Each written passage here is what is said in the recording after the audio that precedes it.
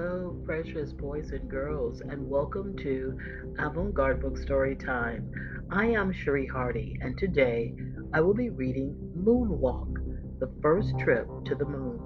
This book was written by Judy Donnelly and illustrated by Davidson, and it has photographs. It is a step into reading book level 5. If you have this book, it would be nice if you could follow along and read with me silently. If you don't, it's quite okay. Just get in a very comfortable place, get relaxed, and listen quietly to Moonwalk, the first trip to the moon. Chapter 1, Moon Launch, July 16th, 1969, Cape Kennedy, Florida. A huge white rocket towers against the blue sky. It is 36 stories high. It weighs over 6 million pounds. It is called the Saturn V. It is the biggest, most powerful rocket ever built. Today, it is going to make the dream of centuries come true. It will send 3 men where no human being has ever been before, to the moon. A few miles away, almost 1 million people crowd the highways and beaches. Small boats full of excited people dot the ocean. They have all come to see the launch. People are not allowed any closer. The danger of an explosion is too great. Around the planet, millions more people are watching their television screens. Everyone wants to share in the longest, most incredible voyage in history. As launch time approaches, 3 astronauts in gleaming white spacesuits walk toward the huge rocket. Their names are Neil Armstrong, Edwin Buzz Aldrin, and Michael Collins. The men get into an elevator. They ride up to the top of the launch tower. There, at the very tip of the rocket, a spacecraft is waiting. It is called Apollo 11. Soon the astronauts are inside the cramped spacecraft, strapped tightly to their seats. They are excited and tense. For many months, they have prepared for this journey. They know every inch of the spacecraft, every detail of the flight plan. They are as ready as anyone can be to go into the unknown. Now their lives will depend on 9 million bits of machinery working exactly right. The astronauts wait quietly. Then over their radios, they hear the voice of Mission Control. Wish them good luck and Godspeed. It is time. Time to shoot for the moon. The countdown begins. 10, 9, 8, 7, 6, 5, 4, 3, 2, 1, 0. Liftoff! The rocket rises into the air with an ear-splitting roar. It climbs higher and higher, trailing smoke and fire. Miles away, people watch in awe. They are deafened by the noise. The ground shakes under them. The rocket looks like a streak of flame. Can anyone ride in it and survive? Inside the Apollo, the astronauts are shoved back into their seats. The spacecraft jerks and rattles and sways. The men never look away from their controls. So far, so good. The first rocket stage drops away, then the second. The ride gets rougher as the third stage takes over. Less than 12 minutes have passed since the launch, but the Apollo is already more than 100 miles away from Earth. Through their windows, the astronauts can see a vast stretch of their planet, land, sea, and clouds. The men are weightless now. They float about the cabin. They will orbit Earth 1.5 times while they make a last check of all systems. Then they will set off on a straight course for the moon. Everything is working perfectly. The astronauts strap themselves back into their seats. Now they fire the engine that will send them to their destination. There is no turning back. The Apollo goes faster and faster, almost 25,000 miles per hour. Next stop, the moon. Chapter 2. How do you get to the moon? For thousands of years, people dreamed of traveling to the moon. Until a few hundred years ago, people weren't even sure what the moon was. They watched it gleam in the darkness. They saw it change its shape and sometimes disappear. Was it a god or goddess? Was it the home of strange magical beings? Was it a world like our own? It seemed there was no way to find out except by going there. People had some unusual ideas about how to do that. One man thought a giant spout of water could lift a ship and send it to the moon. Others thought birds were the answer. Why couldn't someone climb on the back of a big eagle or train swans to carry a passenger to the moon in a basket? The moon was such a mystery that many people came to believe it had magical powers, dangerous powers. Don't sleep in the moonlight, they warned. Never plant when the moon is full. Step out under a full moon and you could go mad or turn into a werewolf. The invention of the telescope in the 1600s gave people a better idea of what the moon was really like. They saw mountains and craters and valleys on the moon. They made out dark areas that they thought were oceans and seas. They even gave them names like the Sea of Clouds and the Sea of Tranquility. Later, when telescopes improved, scientists decided the dark areas were really dry plains, but the name stayed. Telescopes taught people a little more about the moon, but that didn't get them any closer. As years passed, there were other inventions. In the 1800s, explorers went floating high over the countryside in hot air balloons. The telegraph let people send messages all over many miles in just a few seconds. Science was making impossible dreams come true. This gave a writer named Jules Verne an idea. In 1865, he wrote a book called From the Earth to the Moon. In it, a spaceship was shot to the moon by a giant cannon. Verne was wrong about the cannon. It would never work. But he was right about other things. Verne's imaginary ship was steered by rockets. People had been using small rockets for centuries, both as war weapons and for fireworks. But no one had ever thought of using rockets in space before. Children from different parts of the world read Verne's book. They liked his idea of space travel in rockets. Some grew and to become scientists. In the 1920s and 1930s, an American scientist named Robert Goddard did important experiments with rockets.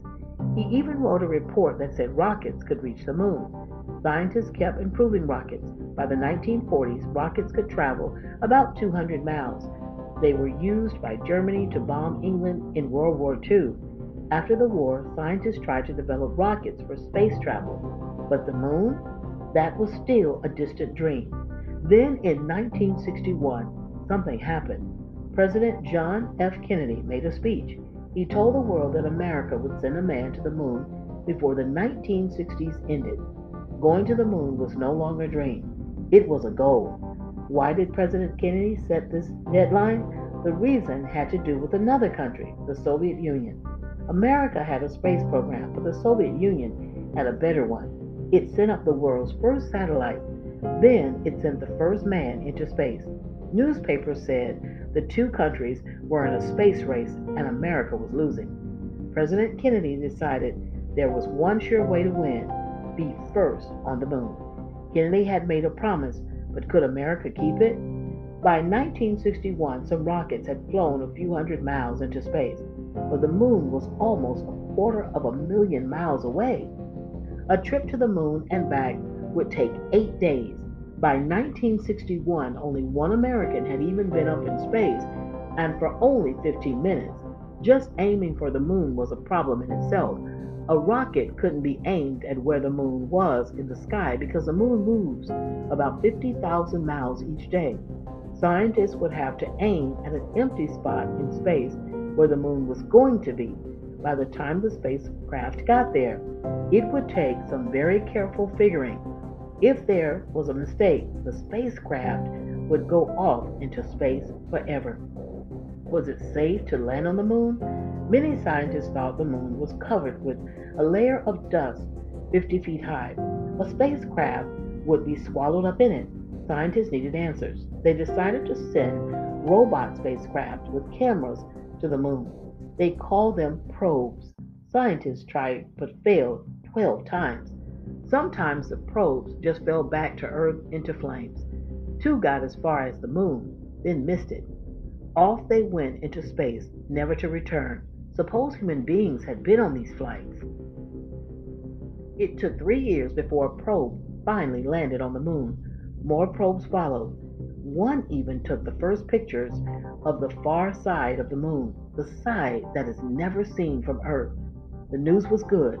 The ground seemed firm and solid, and even though there were huge mountains and craters and cliffs on the moon, there were also smooth, flat stretches that looked safe for a landing. The moon might be safe for a spacecraft, but could a human being survive that long journey? And could a human being actually walk on the moon?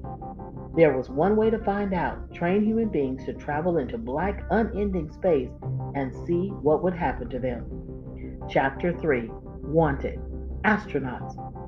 Who were these human guinea pigs? Who were these men who would risk their lives to explore space? The first astronauts were pilots. They were the bravest, smartest, healthiest pilots the space program could find. Most of them had proved their courage as test pilots or fighter pilots during wartime. Becoming an astronaut in the 1960s wasn't easy. Doctors weren't sure what a long space flight would do to the human body, so they gave the men all kinds of tests to be sure they could handle nearly anything. They left them in completely dark, soundproof rooms for hours. They put them in the rooms heated to 130 degrees. They blasted them with noise. They bounced them up and down. They spun them around and around. Hundreds of top pilots applied for astronaut training. By 1964, only 30 men had been chosen. It was dangerous and expensive to send astronauts into space, so the training was done right here on Earth. Scientists built a model of a spacecraft called a simulator. It had hundreds of dials and levers and lights and buttons and switches, just like the real thing. The astronauts could even see fake views of the moon and stars from the windows. An astronaut sat inside. Suddenly, a warning would flash: engine failure, an air leak. An astronaut had to do the right thing to fix it fast. He could always try again on the simulator, but a mistake in space could cost him his life. Scientists wanted astronauts to get used to the crushing pressure they would feel when a rocket blasted off and when it returned to Earth. So they came up with something called the centrifuge. The astronauts called it the wheel. It looked like an amusement park ride, but it was no fun at all. The wheel whirled the astronaut around faster and faster. His chest would feel heavier and heavier. He would have trouble breathing and seeing. Sometimes he would even faint. Everyone hated the wheel. Scientists wanted to know what being weightless in space would do to astronauts. Only spaceflight could really answer the question, but astronauts needed to practice being weightless on Earth. Scientists found a way. An astronaut rode in the back of a jet plane. The jet would go into a steep climb and a dive. For about 30 seconds during the dive, the astronauts would feel weightless. That wasn't much, but it was time enough to try eating and drinking and moving around. After hundreds of hours of ground training, the astronauts got a chance at the real thing: spaceflight. Each launch was a big event. The risks were great and the costs ran to millions of dollars. Most astronauts went up just once or twice. These early trips were very important. The astronauts stayed up in space for longer and longer times, and they traveled closer and closer to the moon. President Kennedy died in 1963. Still, everyone in the space program worked hard to meet the deadline that he had set: a trip to the moon by 1969, and they did it. But when Apollo 11 was finally launched, everyone knew the truth. No matter how much they had trained and tested and planned, something could still go wrong. No one could be sure the astronauts would really reach the moon. No one could be sure they would return safely to Earth. Chapter 4: Destination Moon. July 16, 1969. Somewhere in space. Apollo 11 is hurtling through black space. It is going more than 6 miles a second, faster than a bullet. Inside the astronauts, Armstrong, Aldrin, and Collins, feel as though they are hardly moving at all. But through their windows, they see Earth growing smaller and smaller. It is a beautiful sight. They can see the blue of the oceans, white clouds, and red deserts. And the Earth is so bright. It is much brighter than the moon. The astronauts can even read by Earthshine.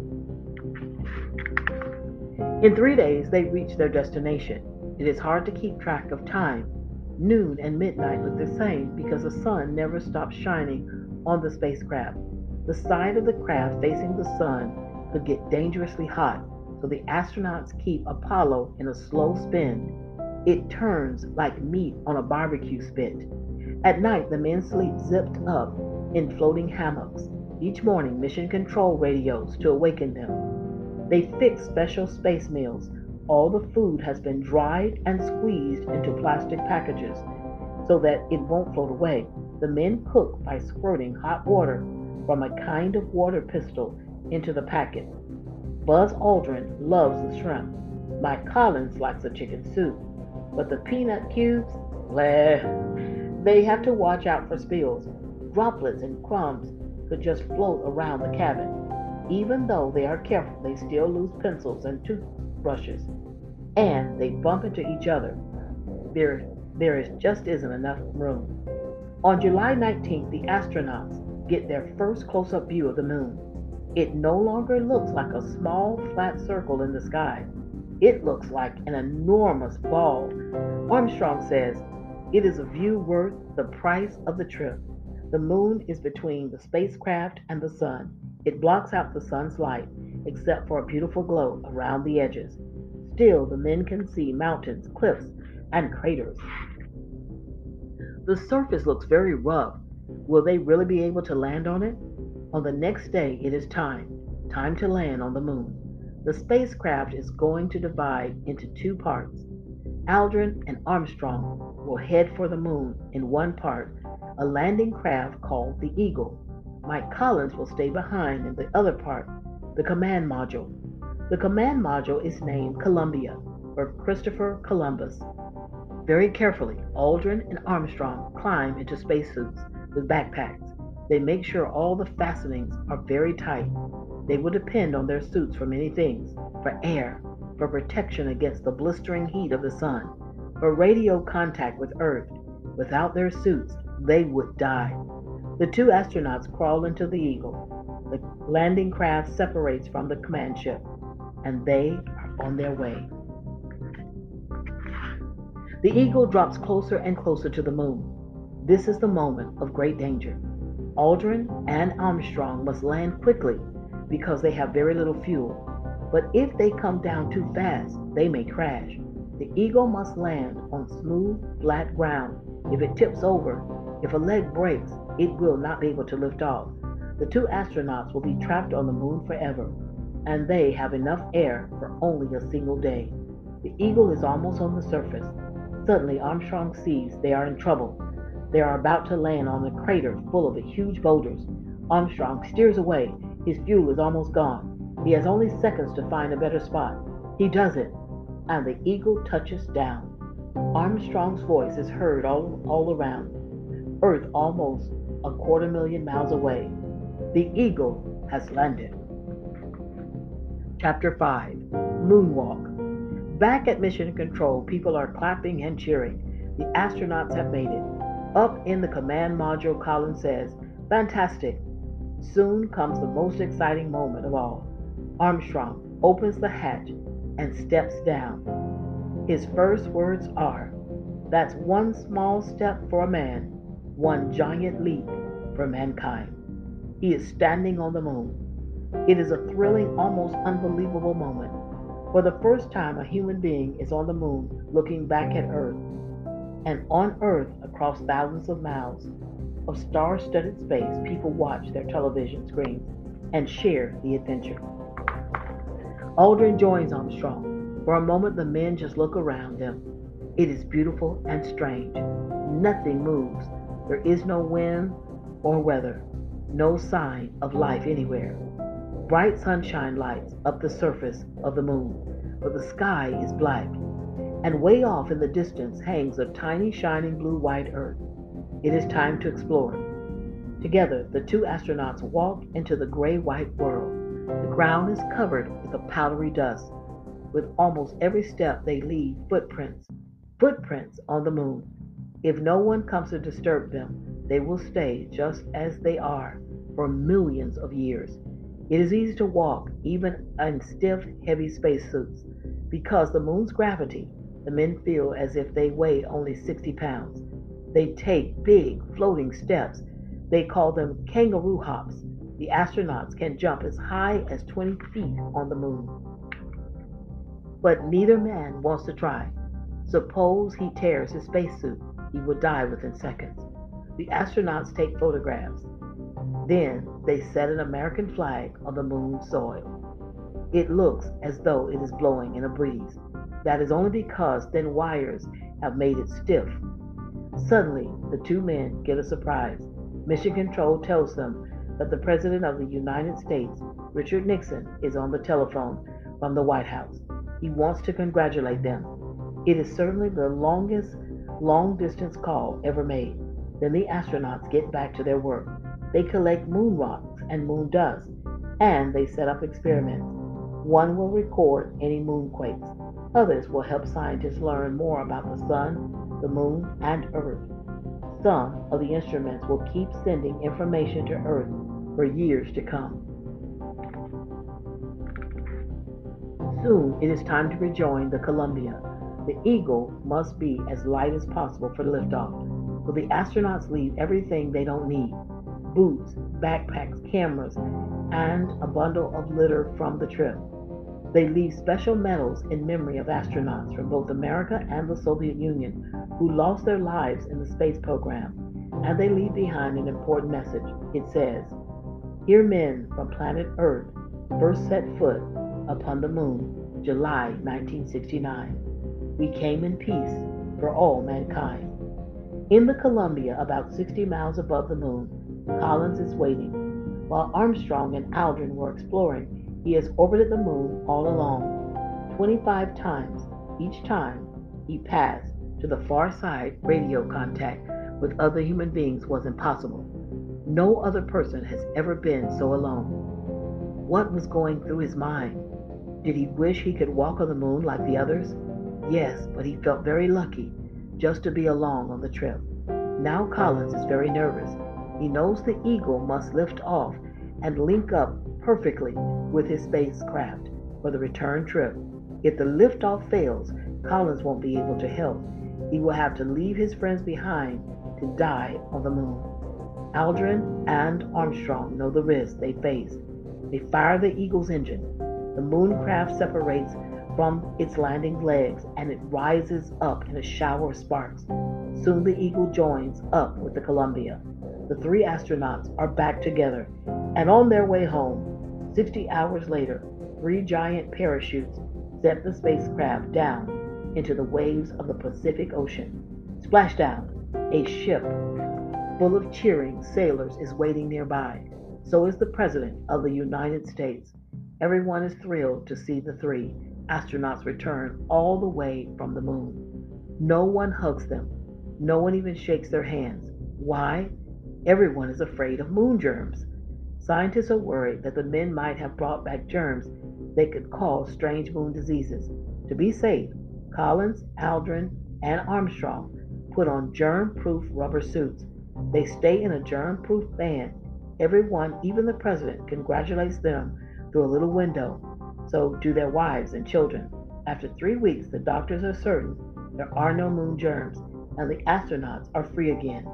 There are parades and celebrations for them all over America.